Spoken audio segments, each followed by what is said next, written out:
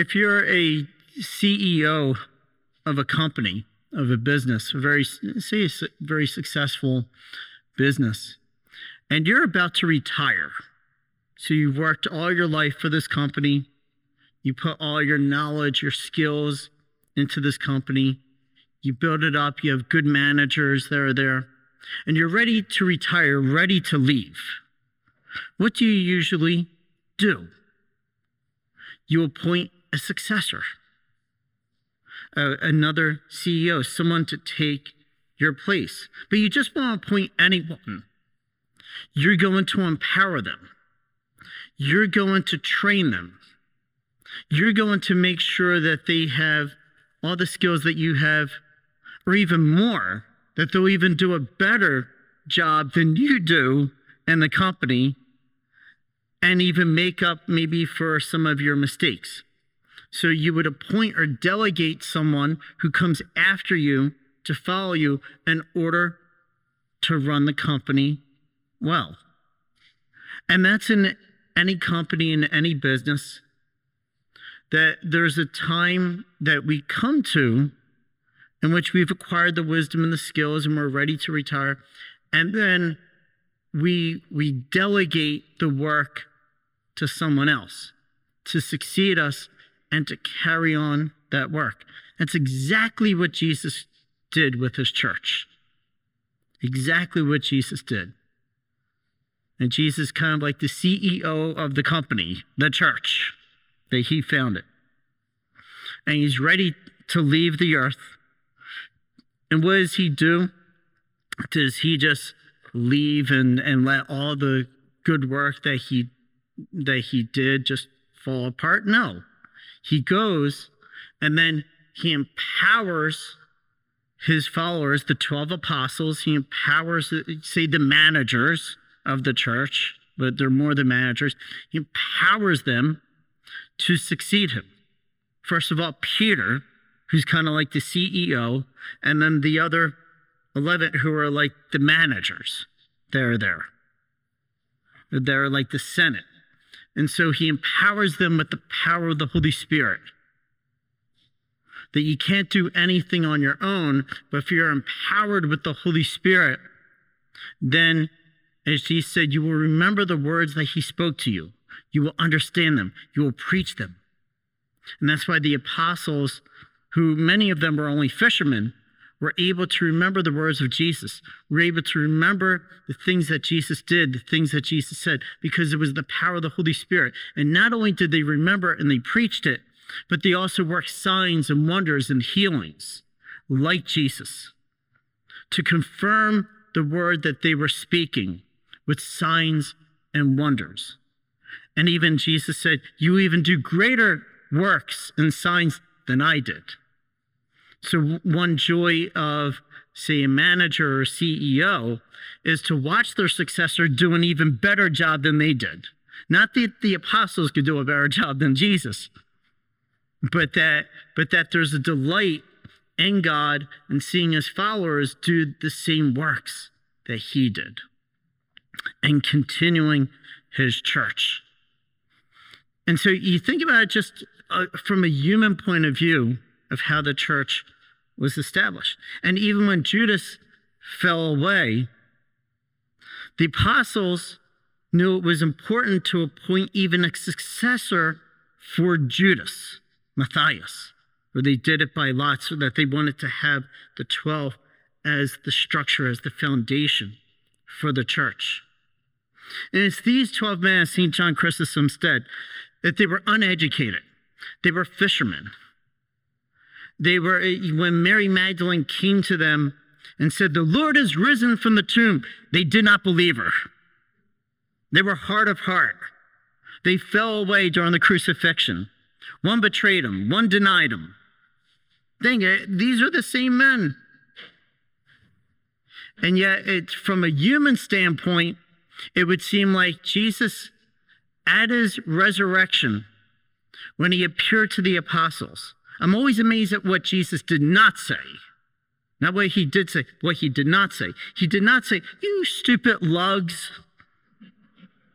Why didn't you believe in me? What were you doing? Okay, I'm going to appoint the women that were faithful beneath the cross. He did not do that. He did not appoint the women as priests. He could have. He could have appointed the women as priests right then and there because they were more faithful than the apostles. But he didn't. He rather said, "Peace be with you," to the apostles. And then he said, "As the Father has sent me, so I send you." That word "send" is the word apostle. Apostle means one who's sent. So he's basically saying that I have not withdrawn my choice of you as the apostles. My mercy is so great, I still choose you, even though maybe you're not the most qualified, but I still choose you to be my apostles. And then he breathes the Holy Spirit on them. He goes, breathes the Holy Spirit on them. And he says, "Whose sins you forgive shall be forgiven, and whose sins you retain shall be retained." He gave the apostles the power to forgive sins. It was on Easter Sunday night. That was the establishment of the sacrament, what we call of confession or of reconciliation. And so he breathes the Holy Spirit on them many times, breathes the Holy Spirit on them for the understanding of scriptures. He breathes his life into these same 12 men, or 11 men at that time, until they chose Matthias. And it was these same men that on Pentecost Sunday, God sent the power of the Holy Spirit upon them. Tongues of fire. Where they're there, their tongue is transformed, and they're praising God in different tongues and different languages. And then the Holy Spirit sends them forth to preach the gospel. And as they're preaching the gospel, there's immediately opposition. There's always opposition to the gospel. Or opposition, they're jailed. And then they're scourged. They're told, don't preach about this name. Don't preach about the name of Jesus. You ever see people freak out if you preach the name of Jesus? Don't preach that name. Preach any other name, but don't preach Jesus. They go ballistic if you start preaching Jesus. You start preaching about Jesus coming to the earth and his words and his passion, his death, his resurrection. People freak out if you preach the name of Jesus. Why is that? Because there's power in the name of Jesus Christ. The devil's free. The devils, there's power in the name of Jesus that even you can't cast out devils in the name of Jesus. That's why the devils even fear the name of Jesus. That's why they don't want you to preach about Jesus. They don't want you to proclaim Jesus because it sets souls free from sin and their power. But what did the apostles do? They kept preaching the name of Jesus. They kept preaching his name. And they kept confirming it with signs and wonders and miracles. And one of them was St. Philip. We don't know a lot about the life of St. Philip after the death of Jesus. But what we do know from some of the accounts of the historians, that he went into Asia Minor, which is modern-day Turkey or modern-day Greece. It was there that he was preaching, and he was, they couldn't stand the preaching. The pagans couldn't. And so they crucified him. He was crucified just like Jesus. We don't know details about it, but you can just infer the opposition. But yet Philip was willing to give his life for Jesus Christ. St. James the Less, or he was known as St. James the Just during his lifetime. We know from the historian Eusebius that what happened to St. James, he was actually respected by both Jews and Christians. And he was appointed as the Bishop of Jerusalem. And he was well respected, but also hated at the same time. And so they said St. James lived a very holy life, his whole life, and even wrote one of the epistles. But one day there was a dispute between the Jews and the Christians, and St. James went up to the parapet of the temple. And it was the scribes and Pharisees went up there and they threw him off the parapet of the temple. And then he didn't die when he was thrown off, and then they stoned him and then clubbed him to death, and he gave his life for Jesus as a great apostle. These great apostles set foundations of the Gospels, and many say set foundations of the churches in many cities. And that's why you have even different rites within the church. You have different rites that even go all the way back to the apostles of the early Christians, different ways of, say, celebrating Mass, you'll find. This is one way, this is the Latin rite. There's many ways and many traditions of celebrating the Mass, and many of them go all the way back to the apostles or these cities founded by the apostles. The good news of the gospel continues to this day. It continues to be preached to all the lands. What is great about preaching the gospel today is that I don't need to physically go to all these places. We have the internet right here that you're seeing me on. And what's great is that through modern communications, that we can go to many lands, many peoples, many nations, maybe hearing the gospel for the first time, or maybe hearing it over and over again, and nourishing our faith and giving us courage to continue to spread the good news of the gospel. The good news of the gospel has not changed from the time of the apostles. It's the good news that Jesus Christ was sent to this earth. And Jesus Christ is the Son of God. He's the Son of Man.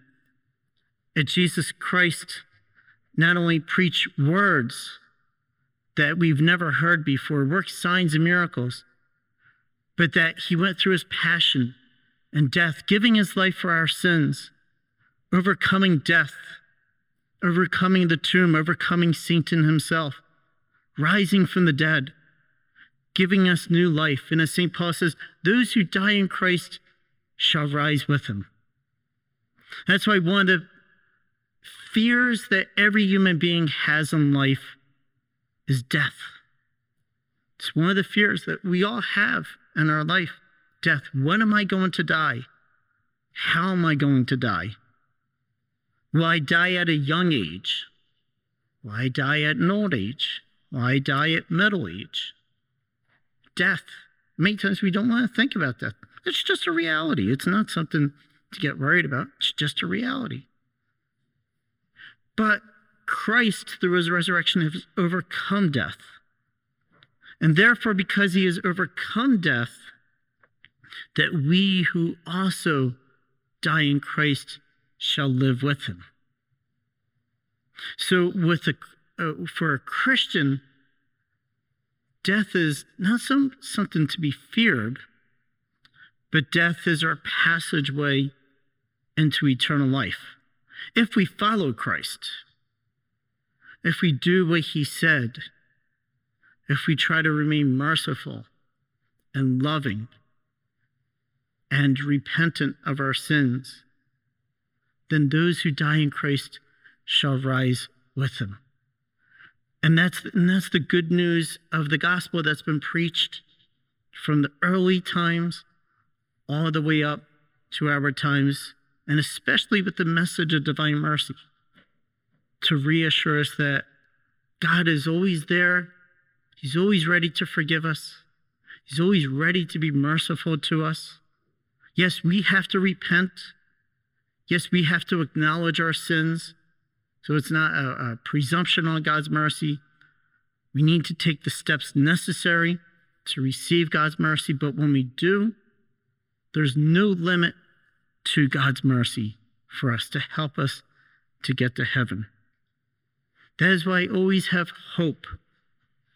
No matter what you're going through in your life, always have hope.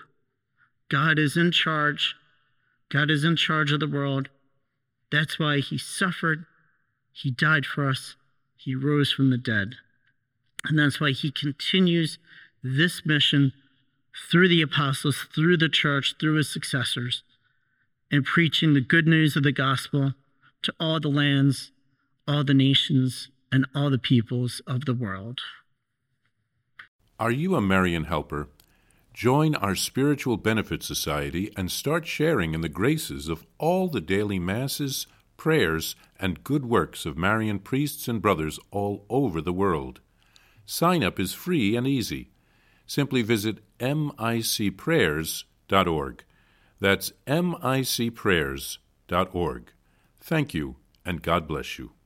Please follow or subscribe to this podcast to receive the latest episodes and updates.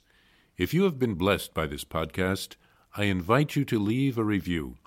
Reviews greatly improve our podcast ranking and will help spread this podcast to other people throughout the world. Are you enjoying this podcast?